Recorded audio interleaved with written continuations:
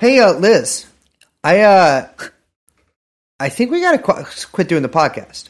What? Why? I've been looking, and this podcasting is gonna fail. People are already starting to watch videos more. Apparently, talking in person's real big now.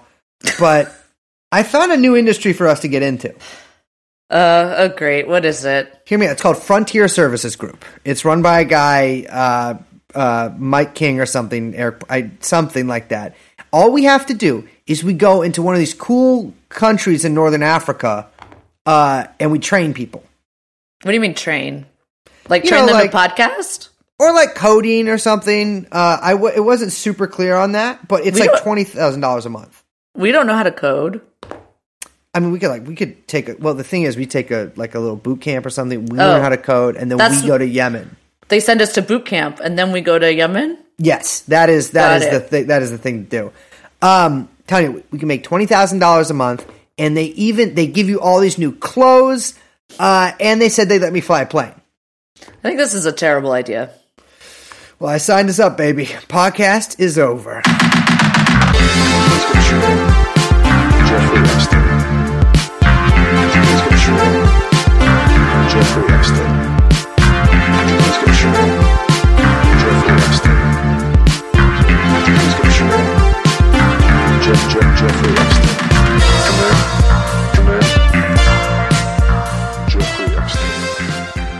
I love you. Fuck. Sorry. Hey, Liz. Hey. Can we delete that, please? No. I'm overruled. Overruled. I also wasn't. Wait, are you overruling? I'm overruling. So here's are you overruled or are you overruling? I am overruling, and I'm just giving the listeners a little thing about what happens in our podcast. Whenever Liz says something I find offensive, possibly about my ethnicity, or about the fact that you do that. You do that. No, don't do that. That's not true, and I hate when you do this. My ethnicity is Belgian, by the way. Oh, wow. Yeah, also Jewish. Sorry, didn't know we were bringing that up. I thought you were talking about the Wallonian thing. All right. Welcome. Cool world. Cool. Welcome to QAnon. Hey, I am Brace, who, by the way, yes, I am from Walloon. Yeah. Oh, God. I'm Liz. We are, of course, joined by producer Young Chomsky. And a vile Dutchman. Boy, oh boy, do we have an episode tonight. Or today, depending on what time of the day you're listening to this. It's live. This one's live. No. We'll do it live. Fuck it. We're talking, oh man, I think a lot of people have been waiting for us to talk about this, so I'm pretty excited. We're talking Pizzagate. Mm-hmm. We're talking Podesta. Oh, yeah. We're talking Cernovich. Yes, ma'am. Roger Stone. Sorry, I really did not mean to do that. I'm so sorry. Right. I was going to make a group sex joke, and I just burped. My bad. Well, and we're also talking about the big fish, Mr. Alex Jones. We're so excited. Should we get into it? Let's press play. I don't really know where I'm going with this one. Let's roll the interview before I keep talking.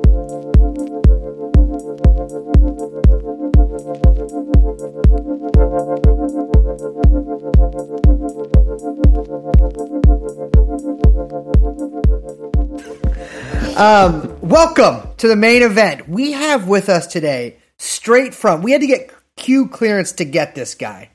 I'm telling you, it was difficult. Had to go all the way to North Korea. We have with us today Robbie Martin, the director or creator of a fantastic documentary, Very Heavy Agenda, and the man behind Media Roots Radio. Welcome. How you doing, Robbie? I'm doing great. Thanks for having me on, guys.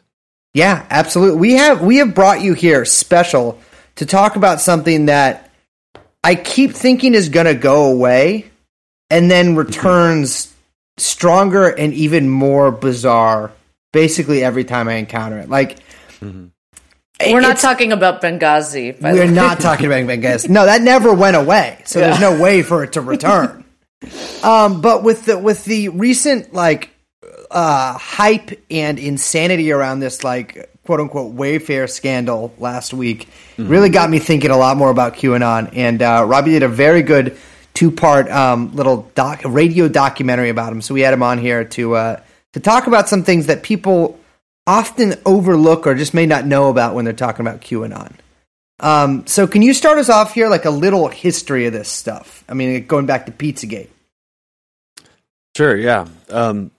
So, I mean, I first started being interested in this stuff right when it was all coming out in the form of the Podesta leaks. I remember being really, really like surprised by the fact that not only was sort of a child sex trafficking thing building so much momentum right before the election, but then when people like Drudge Report and WikiLeaks started actually sort of promoting that theory, that's when I became interested in it. And I'll be fully honest, like I actually for a moment thought, if WikiLeaks is promoting it, if these different entities are sort of validating this, and this must be more than just sort of a regular conspiracy theory. Yeah. And that maybe lasted for maybe a week or something. But beyond that, I mean, there are still some weird things within Pizzagate, little kernels here and there where I'm like, yeah, that's creepy, that's weird. Yes, but yeah. In general, like I just sort of, thought, well, that was a really weird form of dirty tricks that someone played in the election, because I had sort of been familiar enough with, conspiracy stuff online, conspiracy forums, to feel that there was something more to Pizzagate's sort of momentum and the people who were driving it than a typical conspiracy theory. So I felt that there was something odd to it that seemed like it was sort of like campaign dirty tricks, but I didn't really know how it was being done, or, and then the Mueller probe started happening, and I thought, maybe Mueller was even looking into some of that stuff, potentially. I just sort of had that thought. But it wasn't until this QAnon character appeared, and this QAnon person actually started to weave the sort of Pizzagate narrative into a larger conspiracy about Trump taking down the deep state, specifically, all the Team Obama people like Hillary, James Comey, and then actually like sending them to Gitmo. So I remember in the first QAnon post I read thinking it did seem like a prank to me, because it's essentially saying that we need martial law to take down Podesta and Hillary, because there's going to be riots in the streets if people try to arrest Podesta. That's one of the funniest things about it to me. Like trying to imagine what like sort of depraved individual would like put on like Ukraine Maidan style or whatever body armor and like head to Times Square with a Molotov cocktail, because one of the Podesta brothers, or God forbid both, have been tagged and bagged and are on the way to Gitmo. I mean, the premise of it is incredible. I love the premise of it, yeah, because it sort of hinges on this idea that there is some sort of like fail-safe maneuver with the Soros cabal, or what, however they would describe it, where if any elite gets taken down, there'll be like instant color revolution, to like stop it in the United States. A girl playing piano and someone handing like a rose to a soldier. Yeah. Just immediately. A slice of pizza. And that's totally been a theme, the whole time within QAnon, is this general idea that pretty much, and it's evolved into any opposition against Trump, anybody who's in opposition to Trump, anything Trump does to fuck up or look stupid, QAnon is sort of there to always explain it as some kind of 3D chess maneuver or Machiavellian move that Trump is eventually somehow going to take these people down. He just is not doing it yet for some reason. But just the mere fact that it promised the arrest of Hillary Clinton like within 48 hours 2 years ago, to me just makes it so strange that so many people are still following it now, like taking it this seriously now. Yeah, it's definitely like not it's definitely outside the realm of conspiracy theory, I would say. Like it's taken on a totally different like life or cosmos of its own. And you mentioned something that I just, before we kind of get into the meat of Q, I kind of want to get into, which you mentioned that when you were first kind of following Pizzagate, that it felt like it had campaign dirty tricks to it. And I think that's like you mentioned it, that's an important aspect that gets like overlooked a lot, which is that it is really wild how much Pizzagate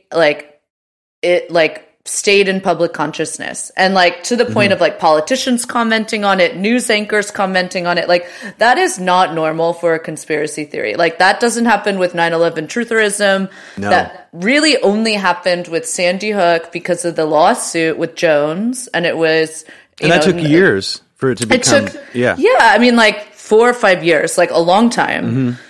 So this took like a couple of weeks. Yeah, this was like, within weeks, this is on MSNBC and all over the place, all over Twitter, all over social media.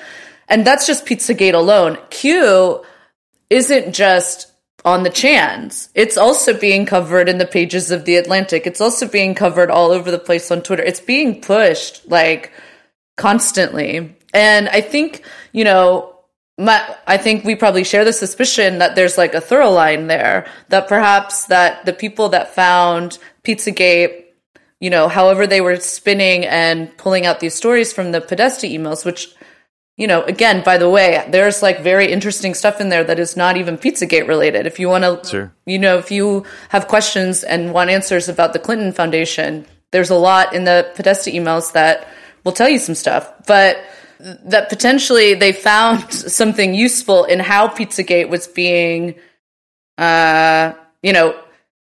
used against the Hillary campaign, or perhaps damaging to the Hillary campaign, that then continued through the administration into QAnon. Absolutely. I mean, 100%. Because part of my feeling was, even before Pizzagate was even a topic in the mainstream media, like before the election actually happened, I remember thinking, wow, there's so much dirt in these emails that, just legitimately speaking, like whatever's in there, the Republicans are going to immediately use it to try to start impeachment hearings on Hillary. Like the instant she gets in office. If Benghazi was something that they spent that much time on, can you imagine how much time they would have spent on all that stuff in those emails? If she won. So subpoenas of hot dog receipts. Yeah. And then you combine that with the idea that she's potentially involved in child molestation. So then you have all these rabid Trump supporters who are all of a sudden thinking, well, then she has to go down. She's going to be arrested eventually. She's part of a child sex trafficking operation. So I think to them, it was almost like they kept expecting something to happen, and sort of QAnon stepped in to glue together that idea that, yes, don't worry, Hillary Clinton and all these people are going to go down, just like you thought. And even before QAnon appeared, I mean, it wasn't just Flynn and other people saying lock her up. It was there were actually like weird seeds being planted ever since Trump won, that somehow there was all of a sudden going to be an indictment of Hillary Clinton and she was about to be arrested. Like Hannity, a few months before QAnon appeared, was saying stuff like this on his show. So there were carrot on sticks being put out by the Trump administration somehow. And I think QAnon just sort of came in and was like, maybe whoever in the Trump administration felt like they were getting tired. People were getting tired of waiting for these arrests. They felt, well, maybe we need something to basically create this promise and extend this out as much as possible, and just keep leading people down this path of believing that Hillary and all these people are going to be arrested for whatever, if it's child molestation or just being part of the deep state. There's so many different things at this point. I think it's really notable too, is that it took people who might be like more amenable to like conspiracy theories about, for instance, like the U.S. government. I mean, certainly about the U.S. government as it stood like 4 years ago, and essentially like made them either both inured to something like the Epstein stuff, where it came out, of course, Trump had a relationship with Epstein, many pictures together. I mean, people who listen to the show know what we're talking about. Into thinking that like, yes, every rich person, every famous person, everybody that I know the name of is a pedophile, except for Donald Trump. And like, so all any sex allegation against Donald Trump is a deep state plot to take him down by people who actually eat babies. And so like, brilliant. it's Chapo described him as a white hat pedophile sort of in these, in this mythos. And I think that's a really good like description, because he plays the role not only of like of the guy who's sort of the general behind this effort to clean up the darkness in our streets and our gutters, but he's actually himself like an agent in this war too, and he was deep undercover for all those decades. He was hanging out with Graydon Carter and 15-year-old models allegedly. Yeah, no, there's a thing that QAnon people say is that like people like Eric Prince and these other people who were normally considered evil in the conspiracy movement, like 4 years ago, like you said, like Eric Prince, who are now people that Trump keeps close because they know where the bodies are buried, Q supporters will say. So that's always sort of the out or the talking point they'll use for like Rudy Giuliani, even Dershowitz, or any of these people who have a history of actually like doing weird or, very sketchy shit. So there's always something there. And it is just such a cartoonish thing when you think about it. Not only is like this guy named Donald Trump, who is just a total egomaniac narcissist who doesn't really have like a clear through line of any ideology that he even cares about taking down the deep state. And then to think that he's actually like cares about saving the children or stopping some kind of child sex trafficking operation or anything like that. Like, and they'll just constantly pull up these stats that I guess show that the FBI and different law enforcement organizations are, stopping prostitution rings and some child sex trafficking operations, although there's now like an umbrella term, because of like the FOSTA and SESTA law that now anything could be sort of seen under the umbrella. So that's what they just keep using as these stats. And they're like, no, look at these stats. He is saving the children. And look at all these sealed indictments. So they'll just keep leaning on those things that all these sealed indictments are secretly, all of Obama's cabinet that are somehow not unsealed yet, but we have to count on that being some kind of real thing. I don't even know. So I don't know where that particular thing is at now in QAnon, but like you mentioned earlier, the Wayfair cabinet thing appeared almost in an absence of QAnon postings. So it almost sort of reflects this hungriness. It's like they're getting so riled up and hyped up by QAnon right now that even just like 12 days off posting on 8kun is like enough to make them be like, we need something else. And then I don't know where the hell this is coming from, but it's just sort of taken over the attention of the Q movement for now. Well, the Wayfair thing I found interesting. For those who didn't follow that, it turns out actually about a month and a half ago, a Q Twitter poster posted something about how Wayfair has expensive cabinets with human names, and therefore these are also the names of like Angelica. Well, there's a missing girl in 1997 named Angelica.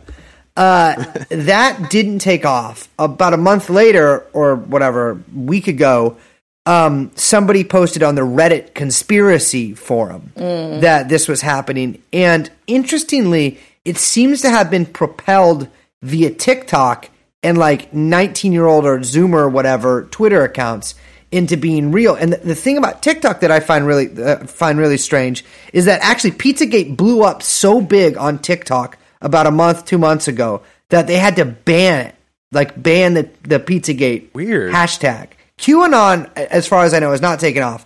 But at the same time, I also saw like a 17-year-old, like regular looking person, like not like a crazy, Q type, like 65-year-old, in Florida or whatever, posting about how Hillary, like, this is not in the news, nobody's talking about this, but Hillary Clinton is being served for for child sex trafficking today. And it had like 300,000 likes on it. And people were just repeating it as fact. And I found that interesting is like this, QAnon sort of Pizzagate thing without even mentioning either QAnon or Pizzagate. That becomes the Wayfair thing. And it has permeated some like fabric or whatever and kind of entered into just like the mainstream discourse. Absolutely. It almost like it's taking on a life of its own. Although I still suspect someone is inserting that. I saw that QAnon personality you're talking about who was posting about that like a few weeks ago. Yeah. I mean, she may have been the source of that. So the Wayfair thing, I mean, I think it seems like it's just the perfect time to create so much noise as to make the Ghislaine Maxwell thing almost seem totally insignificant. Yep. Which is again interesting to think of that timing. Obviously I can't prove this theory, but it does seem like some aspect of Pizzagate and now QAnon was sort of, as Errol Morris sort of shows in his documentary American Dharma, Steve Bannon admits that it was basically just like the Roy Cohn counterpunch thing that we've always heard about Trump, being taught that when Trump was accused of sexual assault, you just fire back at your opponent. It's like, no, you are a rapist, Right. So that's essentially, you can almost see Pizzagate in a really boiled down way as that. It's like they raised the stakes so much in that war of trying to outdo each other in accusing either side of sexual assault, that where can you go from there? It's like you've accused the entire other, not just your opponent, but the entire other team of being involved in a child sex trafficking operation. It's a kind of a brilliantly done, dirty trick October surprise. I mean, I have to give it credit. Well, when you say brilliant, that does make me want to mention a guy named Roger Stone, because, and if we're talking about Cohn, because, he had his hands all over Pizzagate, even though it doesn't seem, not a lot of people have talked about it, but, he's someone who has been basically a mastermind behind the scenes in American politics for decades. He knows how to market and strategize and, like you say, throw that counterpunch. And it seems to me that it's very probable that he was a main pusher of the Pizzagate stuff as a campaign strategy, like you mentioned. 100%. Zero doubt. And just the idea, like, I don't buy into Russiagate. I usually don't go down the rabbit hole of trying to figure out what WikiLeaks connections there were to Roger Stone.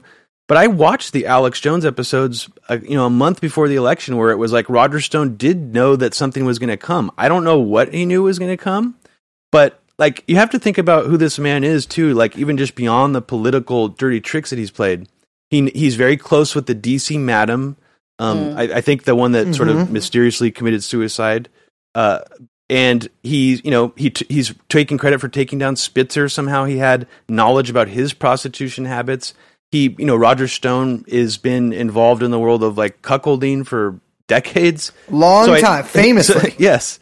So I think that there's something there too, where it's like Roger Stone, maybe has more experience or knowledge about sort of the psychosexual, where he can just sort of, plug that into his political dirty tricks in sort of a way that other people haven't been able to. And if you want to talk about like a way to try to smear someone over something sexual, even though there's no evidence to suggest that, even Podesta has done any of these things, his reputation is like forever destroyed. It almost doesn't matter that there's no evidence. Yeah.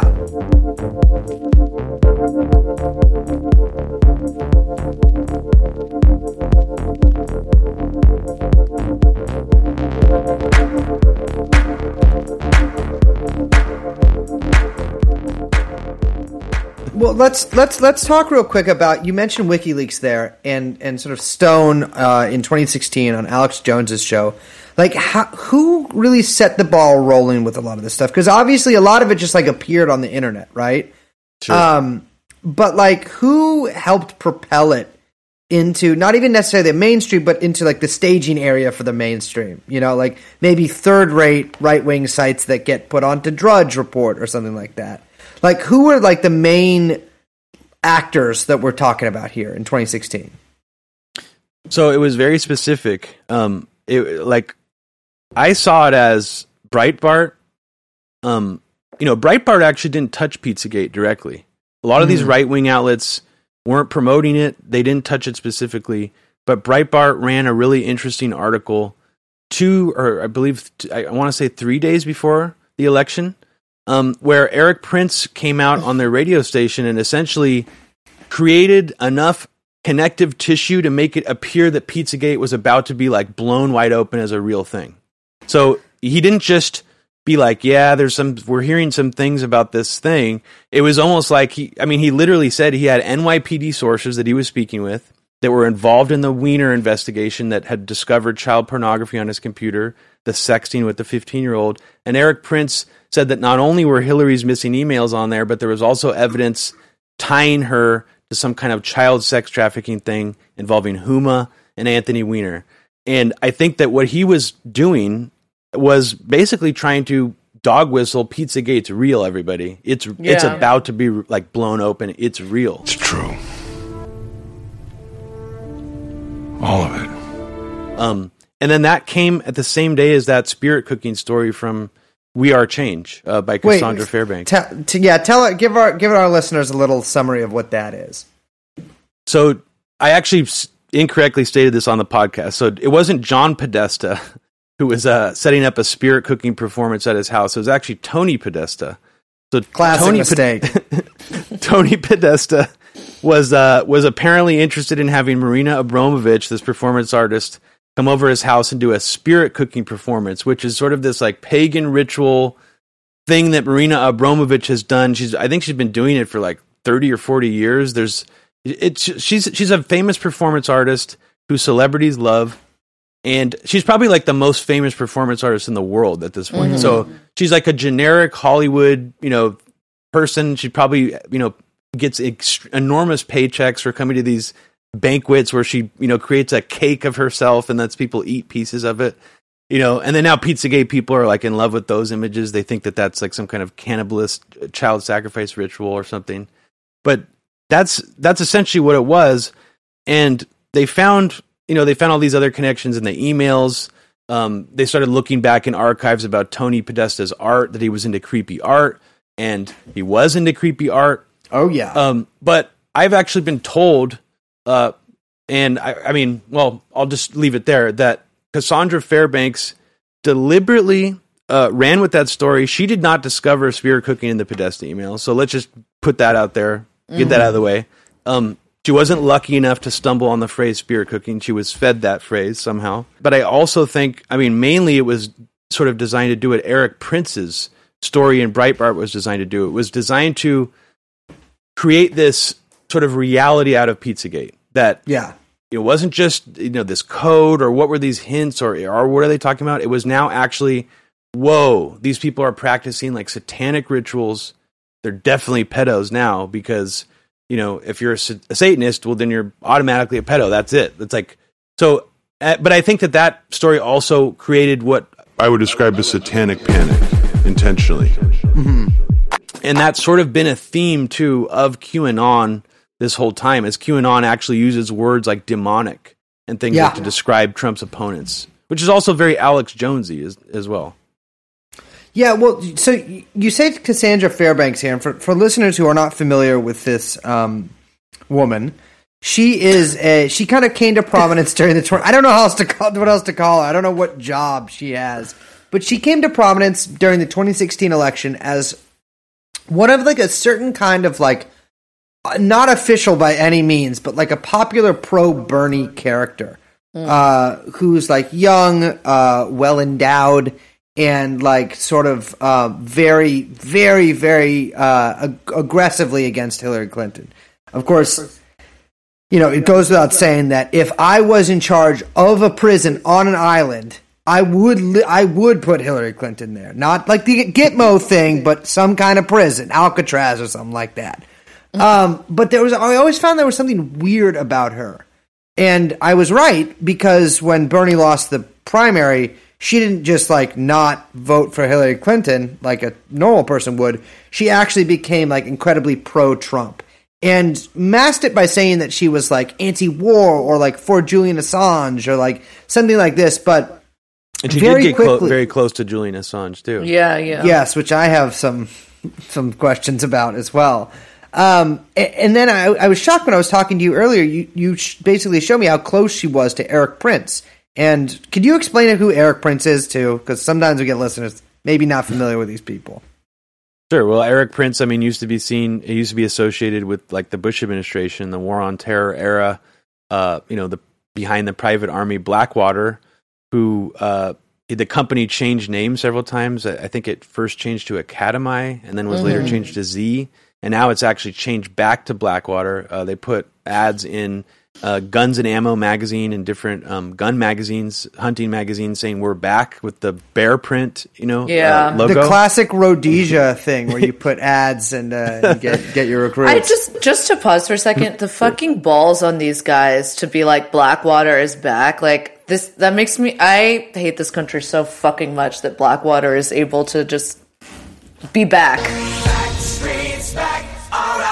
Yeah, but to put it also the other way, like Blackwater was like a huge mercenary group, and I guess is now again during the Iraq War and the rendition scandals. Exactly, and they did basically. I mean, contracting takes up a giant percentage, like our military. Like I think there's more contractors than soldiers in Iraq, for instance, right now, and are regulated. Well, not regulated really, even by the incredibly low standards of the U.S. military. They're outside of that code of justice.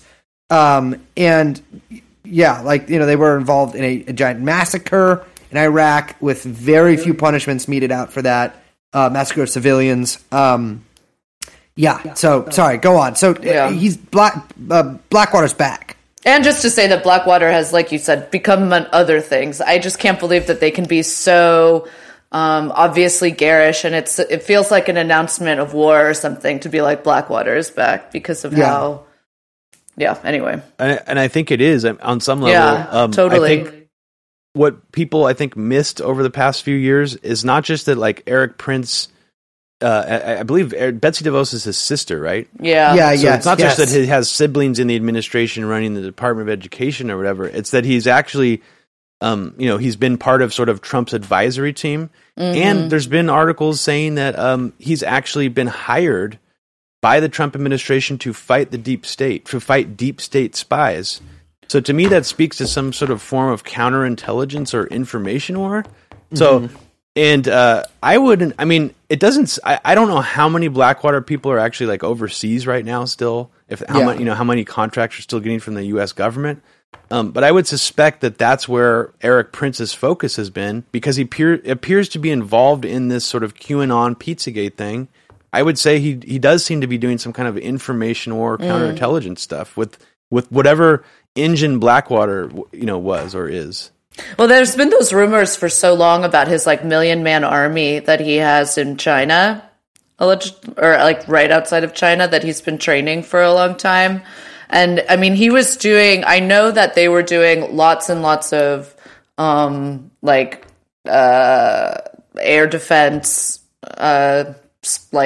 they were starting an Air Force. I think. Over Syria, they were basically using it as a testing ground.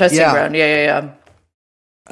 He's everywhere. He's literally everywhere. Yeah. It's like when we talk about the Spider Network, scariest people in the U.S. He is like the modern incarnation of that. But Robbie, tell me, because I thought that's what was so interesting about the documentary you did. Tell me what you sort of the shape of what you think Eric Prince's involvement in QAnon is.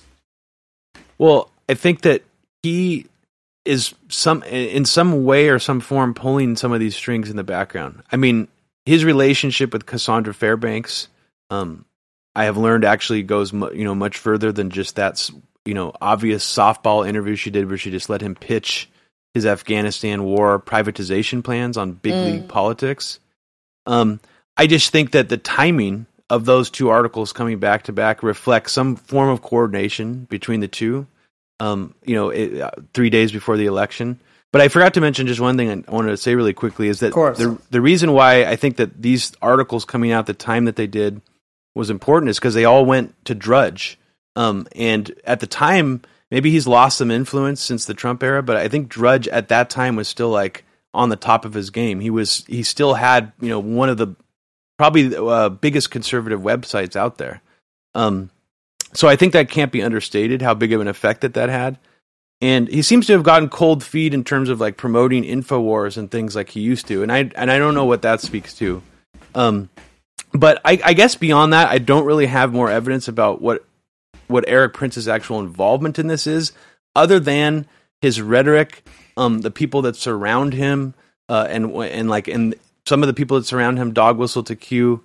This guy who's actually part of the CEO of Silver Corps, that other mercenary force that tried to overthrow Maduro.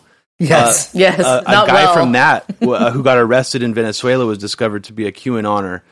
So it just seems like at this point it's a virus that's almost gone everywhere. But yeah, I mean, I would love for someone to actually ask Eric Prince about it to see what his response is, because that's something new that's just starting to happen as media are actually asking Trump officials or affiliated people about this.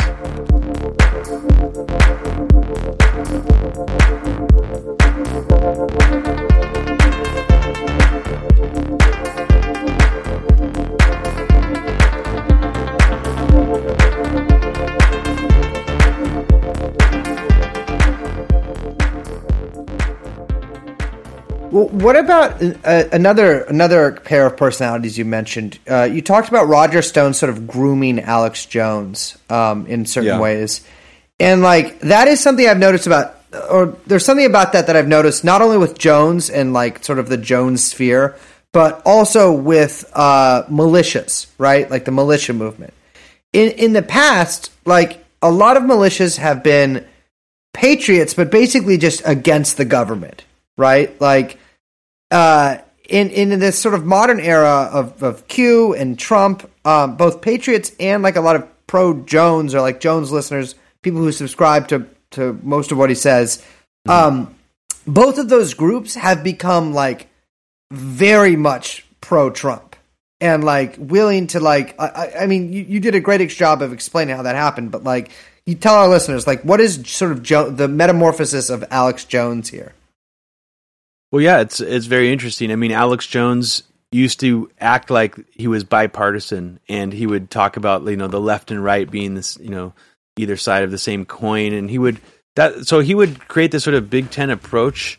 It started to evolve to be a little more partisan. Well, not a little more, a lot more partisan during, I'd say, the second term of Obama, especially.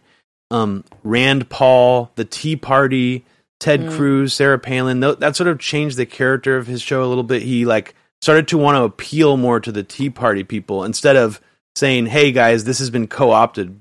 What's weird about the Tea Party is you can actually take it all the way back to like the Ron Paul truthers who were like Alex Jones fans. Like that was the original, very first iteration of the Tea Party. So I think Alex Jones maybe felt like he had gained some power or more influence through that. And his program actually did grow very large after that. He seemed to be bringing in a lot more money.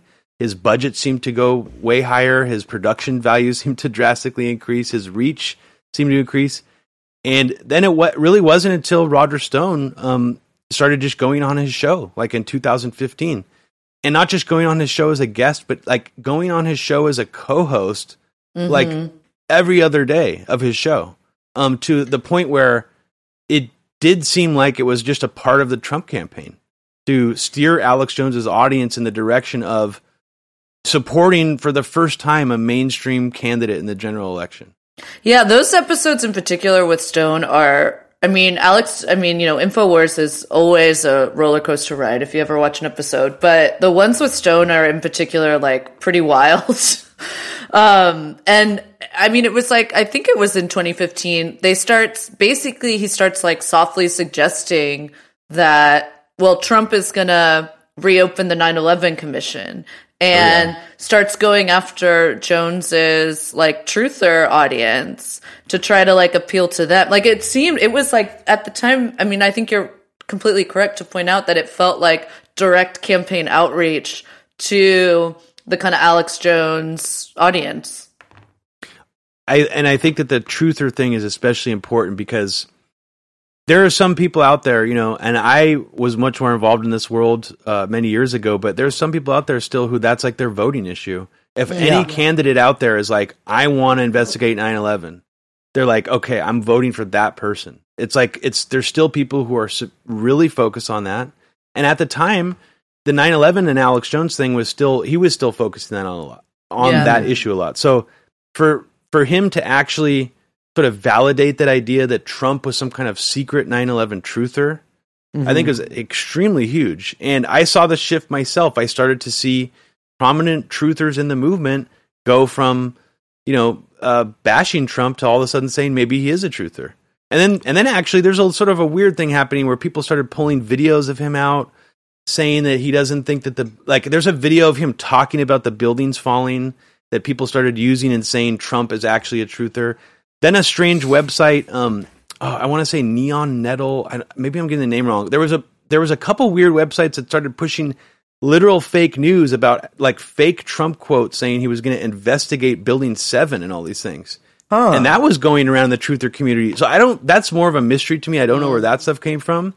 But there were several things, but sort of Roger Stone confirmed it, made it all seem plausible. Right. Yes. Alex Jones made it seem plausible. And I think what Roger Stone did, whoever's idea that was, they studied the Ron Paul campaign playbook because there was a direct line between the 9/11 truther community, Alex Jones's audience, and people who got Ron Paul to get enough votes to, become sort of a well-known figure in the primaries. And those money bombs, most of that money came from like 9/11 truthers who watch Alex Jones. I legitimately think that someone saw what Ron Paul was able to do, and they were like, let's just do that again, but like let's use it for Trump, essentially. Yeah, and that's like kind of why I keep kind of going back to Stone with all this stuff is because, I'm totally not surprised that those sham websites popped up and these videos started popping up purporting that for Trump. By the way, the idea of Donald Trump being a truther is so funny to me. The idea of Donald Trump having an opinion about anything in general is very funny to me. That like high school football team comes and he has all the McDonald's. He's like, before you guys eat this though, you got it. Did you know that George Bush Sr. was actually with the Bin Laden? Yeah. Donald Trump is like, 10 years running a no-planer. But no, I don't know why that's so funny to me. But it reminds me so much of like viral marketing campaigns and like how marketing teams make sure to like, I mean, it's astroturfing, but it's like way more, it's like more updated. And I think it also kind of has something to do with how this is all morphed into how QAnon has almost morphed into a lifestyle brand outside of itself. Right. And that these, the way all these ideas about Trump and linking it to existing conspiracy and linking all this kind of like fake, like you say, these websites or these quotes or whatever, like this is such a good like lattice work of what ends up becoming like, a new Nike brand for, downtrodden Americans who don't, who are on Facebook all day. It's incredible. I think it's what's really incredible to me about it is that Alex Jones and InfoWars and all the money he accumulated and all the influence he accumulated, he wasn't able to take it to this level.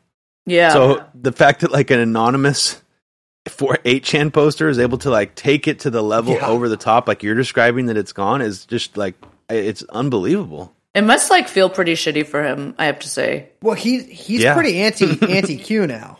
Well, but we should talk about that because he himself like pushed Q. Like post-election, I mean, like, because it seemed like him and Stone were like buddy, and almost like he was enamored with the whole thing. Maybe it was like more fame, bright lights, etc. But he was pushing Q like to the point where he suggested that he had talked to Q, that he himself could verify that this was someone close to the Trump administration and he was there to take down the deep state and all this stuff. Yep. But now has totally changed his tune, which is like another interesting kind of arc or texture to this whole, I don't know, fabric or whatever.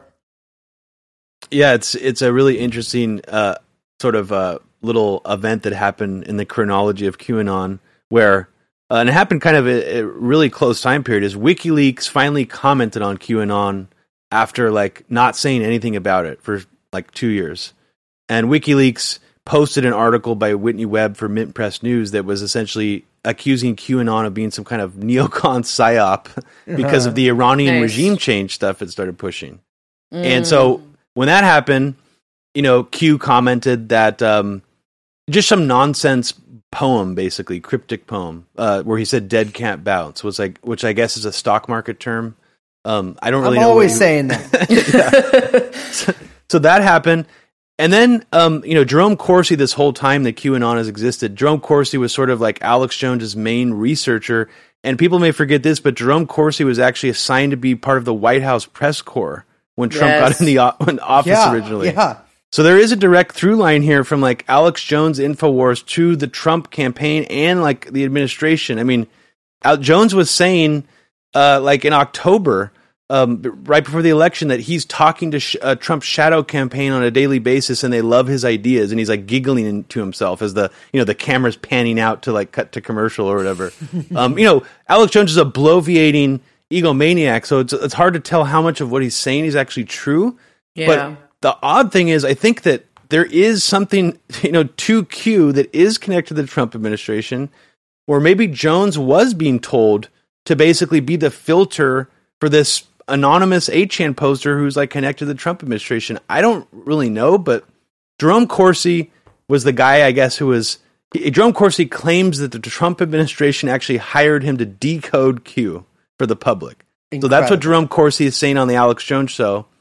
And apparently Q did not like one of his decodes of the posts. Which is not surprising because like Alex Jones just says crazy off the wall shit all the time on his show. So it's a matter of time before, if you're trusting Alex Jones to like stay on script, you're an idiot. So Q was like, I don't know what Q's initial comment was, but someone asked Q again, like, what's the deal with Alex Jones? Like, is he, like he does seem like a LARP, or, they're accusing Alex Jones of being a LARP in 8chan, and Q just posts a link to the article about the Sandy Hook lawsuit where Alex Jones admits he's a performance artist. So as soon as that happened, oh shit! As soon as that happened, Alex Jones, it was like all out. Talk about counterpunch, yeah. And Alex Jones was not pleased by that, and he immediately went on this weird assault against QAnon, saying that QAnon had turned anti-Semitic, and that QAnon was suddenly controlled by the deep state, and the team that he knew that was part of Trump's military intelligence team or whatever had now been compromised, and the account had been taken over, which is really funny to me because Q has never really said anything about Israel or anything anti-Semitic. I think Alex Jones just got confused at all the 8chan posters like firing tweets at him or whatever, saying he's like an Israeli shill talking. That's the thing is that like I think there's been like a couple times, to me it's always seemed like Q tries to say hip, right? And like when the alt-right stuff was going on, I remember seeing like a lot of stuff about like, you could call them dog whistles about like the Rothschilds, etc. But like, Q's like main sort of group, his main constituency are people who fucking love Israel. And so he can never get too crazy on it. But yeah, I thought that like, you mentioned something in a documentary about how Alex Jones, and this is something I've been thinking about for a while, Alex Jones and people who like Alex Jones and like militia people, all of these people have warned for like decades about martial law and about government overreach. And then the second that someone posts about a non-existent basement in a pizza restaurant run by a guy who's probably a shitty guy, but probably not doing the frazzle drip baby eating video. That like all of these like these people, and there's a lot of these people go from being against martial law and talking about Jade Helm and stuff like that to being like, please do Jade Helm for real. Yeah, that's when I was like, this has to be. I mean, it's not just a prank because it's obviously causing like real damage and it's influencing a lot of people, but it almost seems like, what can we do? What's the craziest thing we can get like InfoWars supporters to believe? What about if we get them all to believe in martial law being necessary? I mean, it does seem like a total prank in that regard. That and then the fact that it actually worked with, and the reasoning for it, if you read the Q post, is why we need. He keeps calling it emergency military command, and that Trump will call in the National Guard. I don't even know if Q actually used the word martial law at the get-go, but that's what he's saying will happen. Yeah. And I don't know how quickly the transition took place, but I think it also helped that Alex Jones, while he was still on Team Q or whatever, also started saying that we need this. Like Alex Jones, for the first time ever, was promoting martial law on his program and saying that we need like mass arrests of protesters. Like, I think he was even saying this about the Women's March or something. Like, he was already on that back then, but it didn't. It started to get really amped up. But you're right about how strange it is that the militia movement for decades.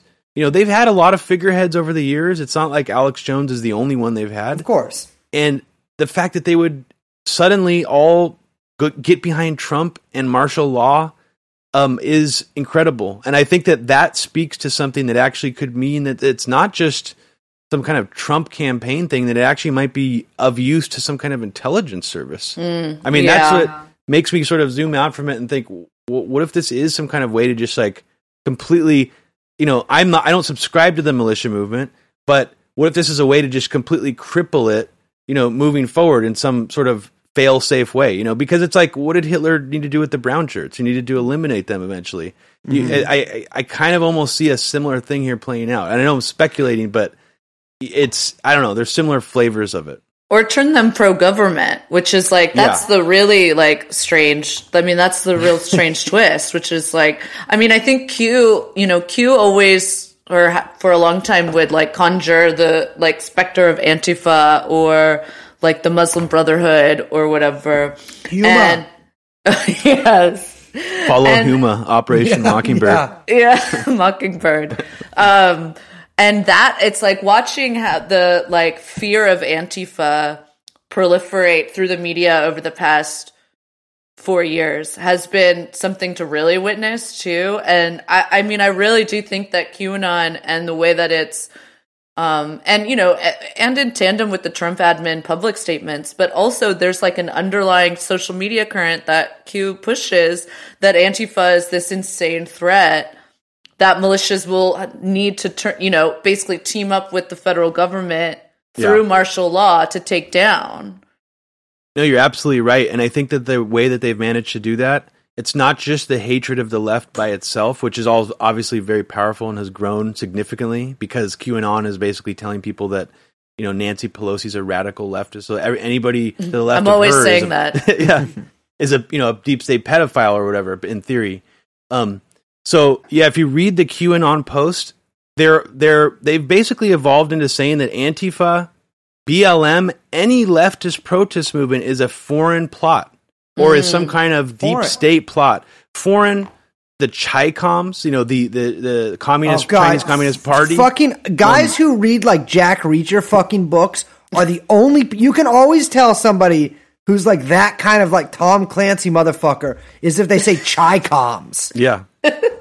Which Alex Jones loves to say, but yeah, I think it's evolved into that now. It's now the Q narrative has kind of shifted into it's the Chinese Communist government and the deep state collaborating to take down Trump, because now at this point, all the COVID-19 stuff is, of course, is being wrapped into the QAnon narrative too, that it escaped from, you know, it was made in a lab by the Chinese government. All the right-wing conspiracies you're already hearing about COVID-19 are already being blasted out by Q. Like 100%.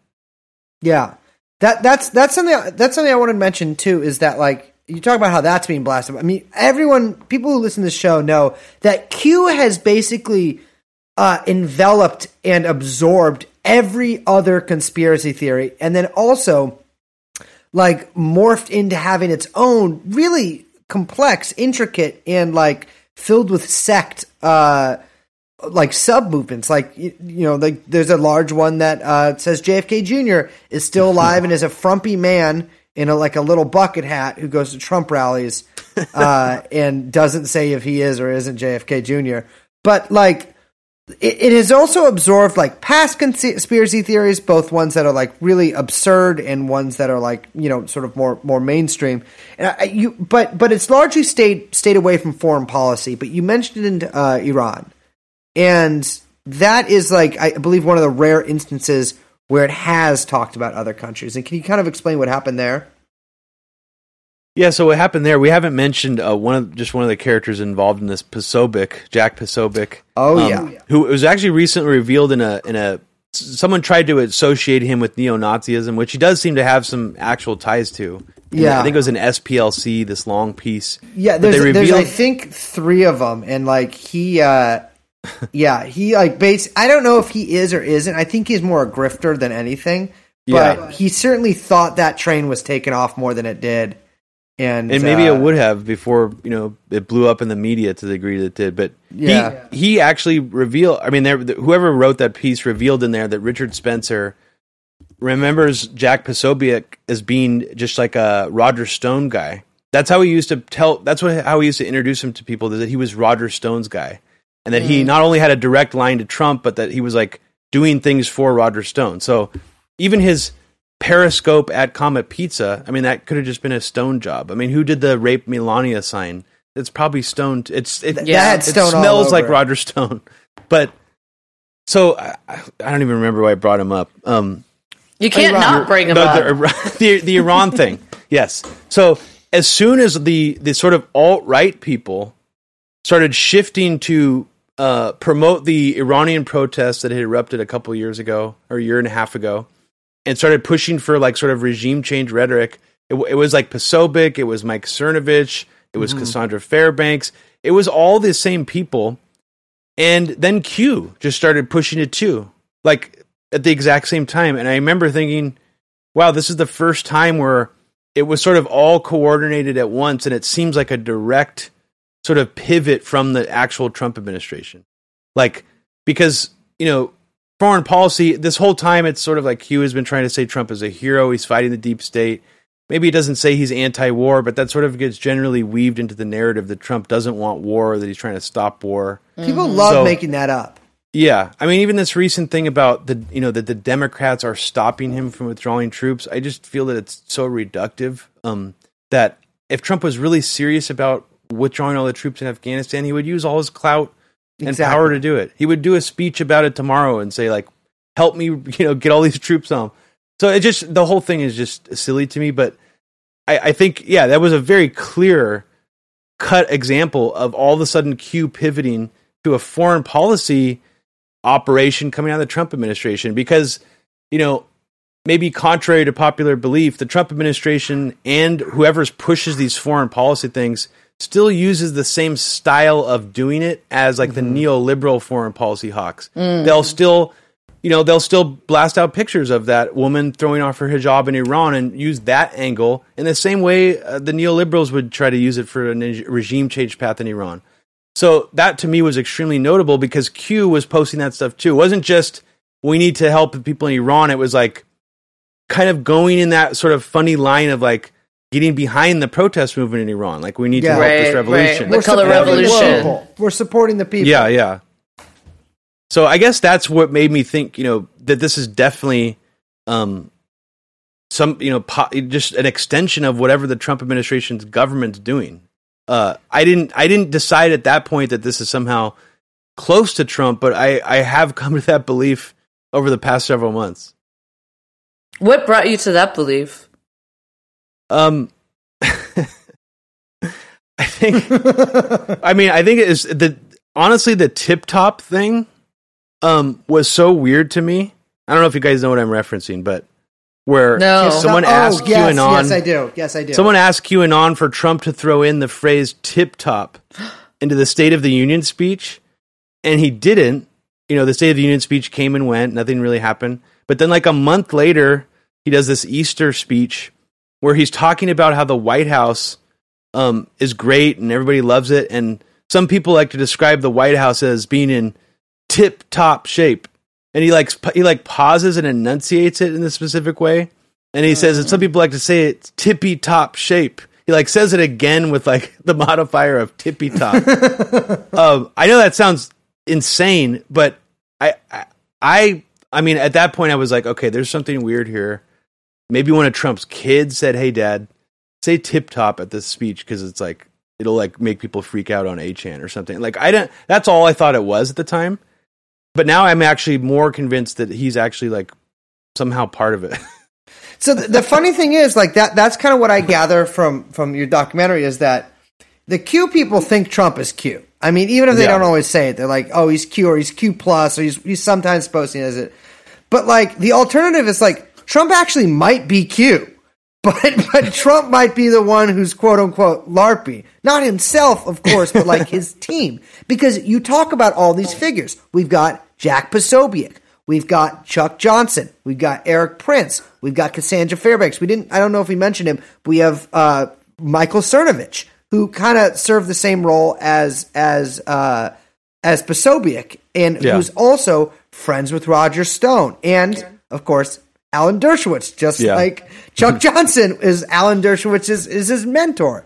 And so it's like we have this small closed group of people who don't form like, you know, we're not talking about like Trump's like foreign policy advisor or his fucking, I don't know what other jobs they have, but like the guy who actually does dig the basements in the pizza restaurant. But it's like almost this like sub-shadow deep state within the Trump campaign administration or whatever, that it's like it's like guerrilla marketing. It's like how bands used to have street teams. QAnon is like Trump's street team. Yeah, that's why I keep calling this group like his brand management team. Because it's like they're out there on like doing social media influencing, like they're influencers for the Trump admin, and they're doing it through, you know, fake influencer named Q, which is like such a perverse way to think about it, but kind of makes the most sense, at least for me. Yeah, and I mean, I failed to mention that there's actual Trump officials now who are like blatantly promoting Q things. I mean, and people running for Congress.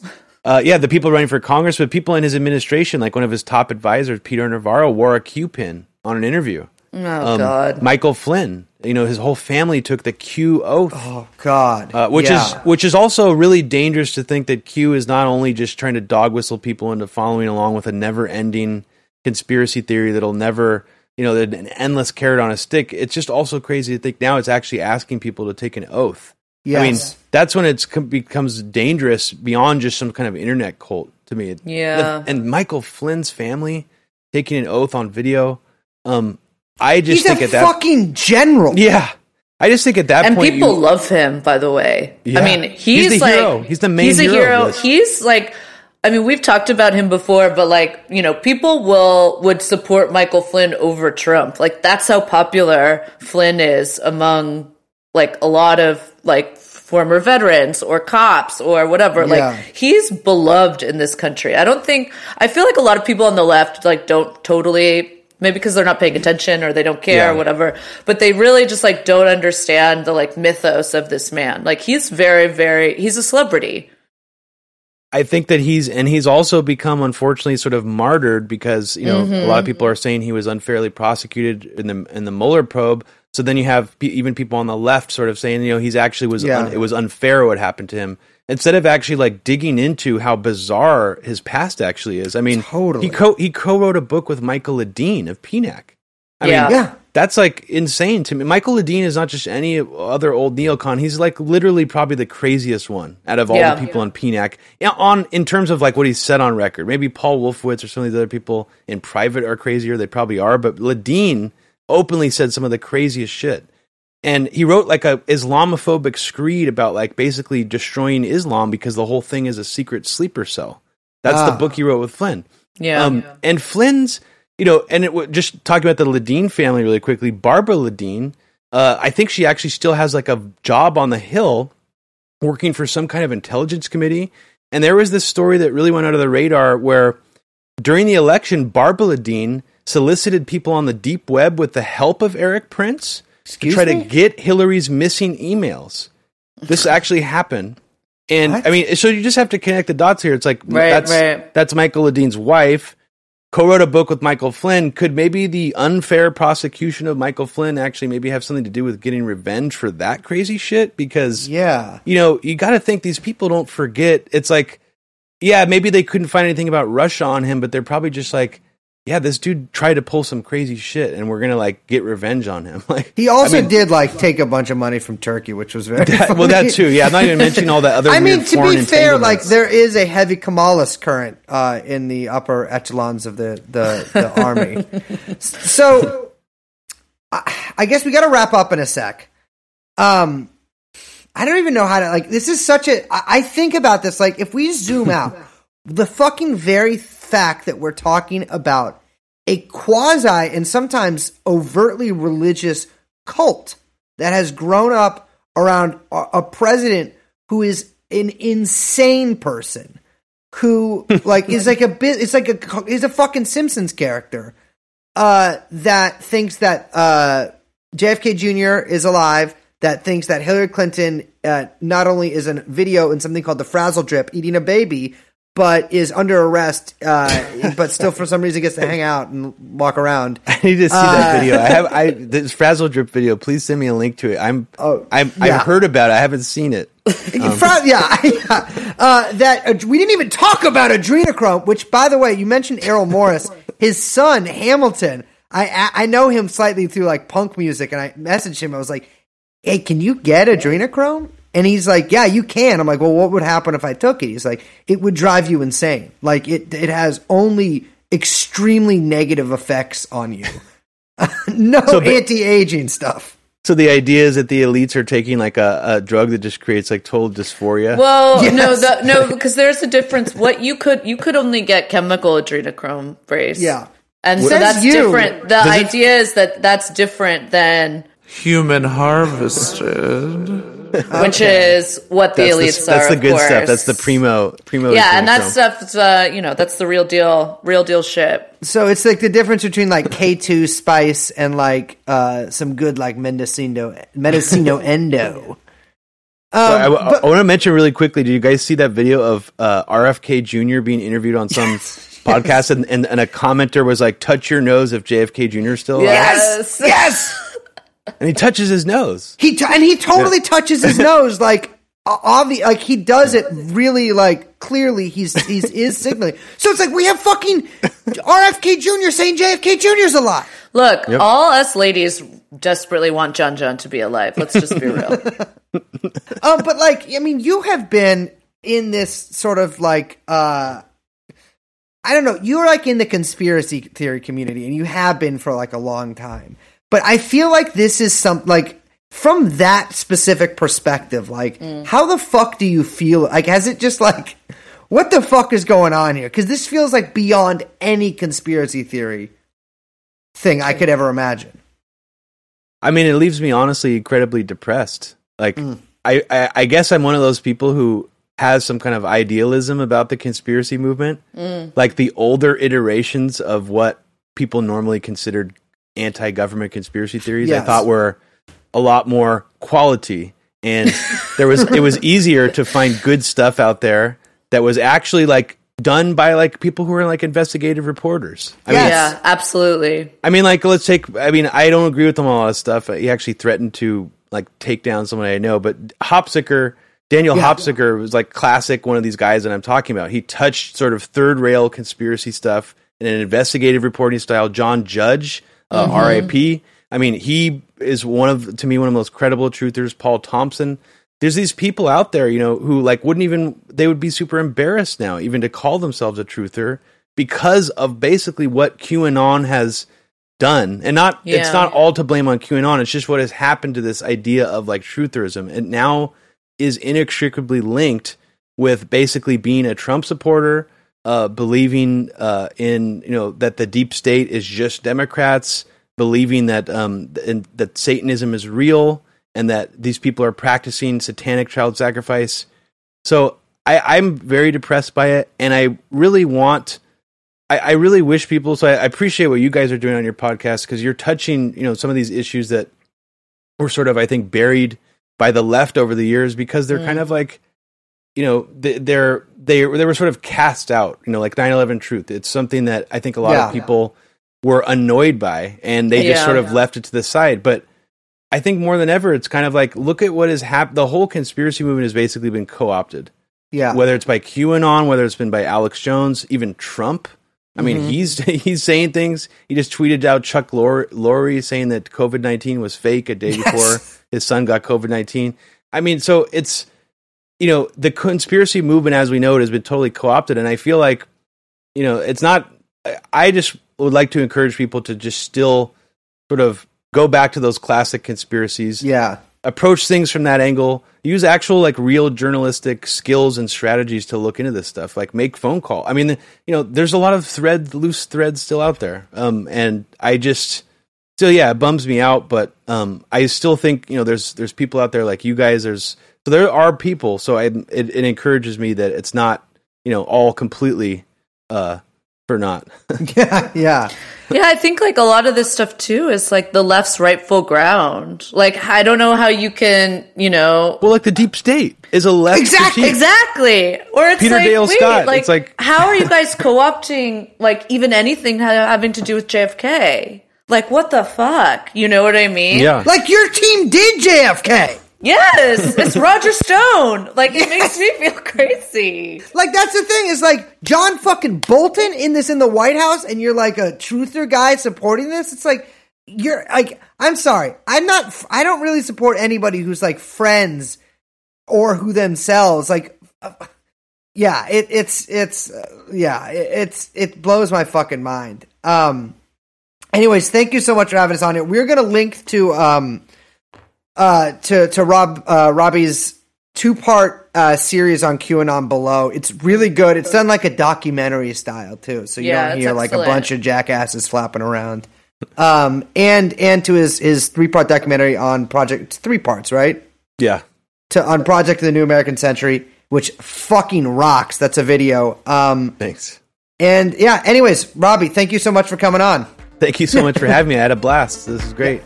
Yeah, right on. thank you. Yeah. Good to talk to you guys. See ya.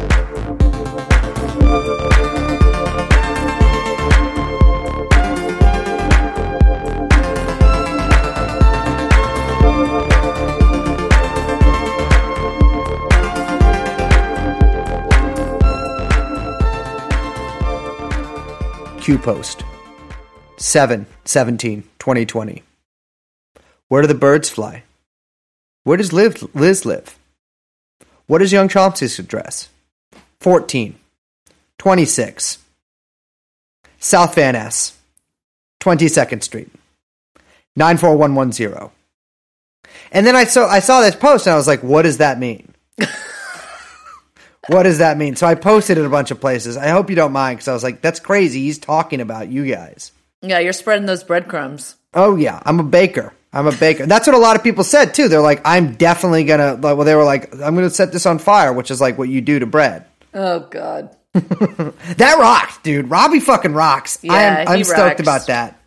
Love an old school conspiracy guy. They know what's up. Yeah. And also, by the way, if you have not watched A Very Heavy Agenda, fucking check it out. We'll link to it. It is fantastic and a good accompaniment to any 9/11 stuff that like our episodes or other shit out there. Very good. Yeah. Well, I guess that about does it. Mm-hmm. Should we hang up these banana phones, baby? I wish we did have a banana phone. Oh my God. I would look so cute. Can't you see? I can. Yeah. Can't you see it with the banana? Oh my God. That would be good. That would be good. Oh my God. That would be very, very cute. Well, I assume your birthday is coming up at some point in the next year that I can't remember. Shouldn't have admitted that. I will get you that, though. So I overruled myself there with a present promise. That's what I call it. All right. I'm Liz. My name is Brace. We are joined by producer Young Chomsky, who, as I mentioned before, is Dutch. And we will see you next time.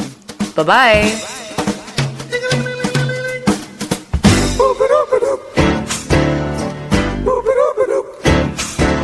Ring, ring, ring, ring, ring, ring, ring. Banana phone.